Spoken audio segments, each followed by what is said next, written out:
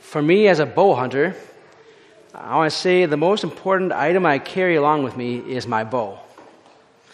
My most important item that I have that I carry is my bow, and so I need to get to know that bow.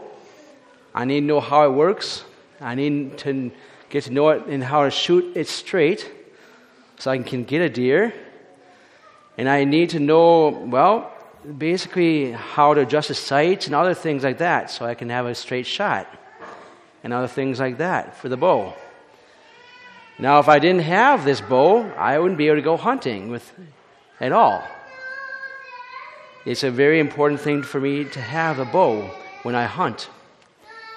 It's the same thing like with fishing too. We need to have a rod when we're fishing. If you don't have a rod and a reel on there, you're not going to be able to get the fish, regardless of the bait that you use. And what's fascinating about fishing is that, and you can talk to me later about this, I watch YouTube videos all the time about fishing, is that with fishing, there's different rods for different types of fish that you come across. There's some lighter rods for smaller fish. There are heavier rods out there for larger fish. And within each species, there's different rods to use too, depending on where you're at on the lake. So these two things are very important when fishing and hunting. The bow with bow hunting and the rod with fishing. And you need to get to know both in order to be successful, in order to get the animal, the deer or the fish. What is our weapon against Satan? What is it that we use, one of the more important things, or if not the most important thing we can use against his temptations? We see that in the Scripture today with Jesus. We see that he uses Scripture. Scripture is our weapon against Satan and his temptations. So let's dive into this gospel passage. So the devil comes to him and he says, "If you are the Son of God, command that these stones become loaves of bread." And then Jesus says in reply, a scripture passage, "One does not live on bread alone, but on every word that comes forth from the mouth of God."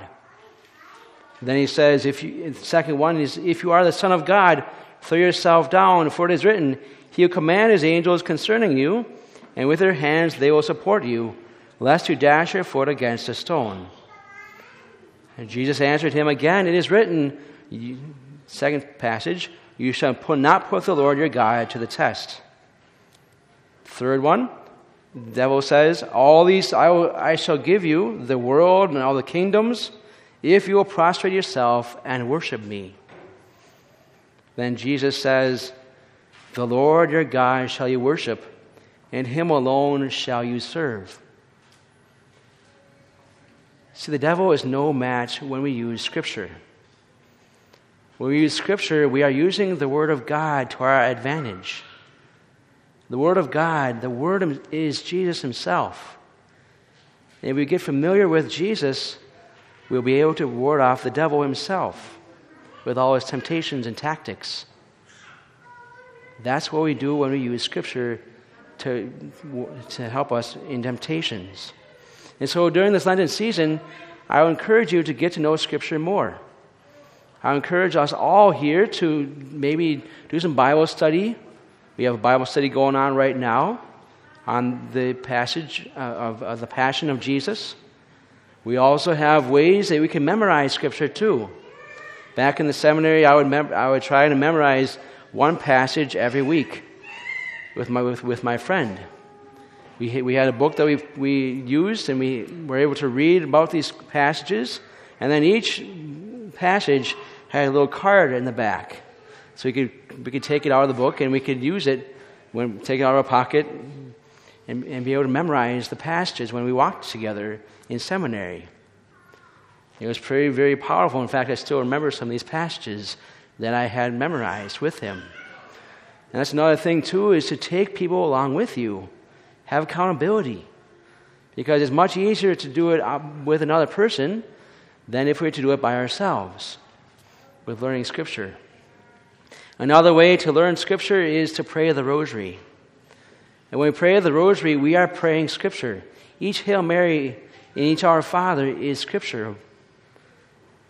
And so we are saying Scripture there itself. And we are also meditating upon Scripture passages too. Passages in Scripture when we pray the rosary. We begin to know Jesus through the eyes of Mary. We get to know the Word through the eyes of the one who conceived the Word in her womb, Mary. And there are also ways to meditate upon the mysteries of the rosary by using Scripture too. There's like a scriptural rosary booklet out there that has before each Hail Mary a little passage of Scripture to help you meditate upon that mystery itself with each Hail Mary. That'd be wonderful to take one decade at a time and do that. Meditate upon Scripture while praying the rosary. We have our weapon against the evil one, Scripture.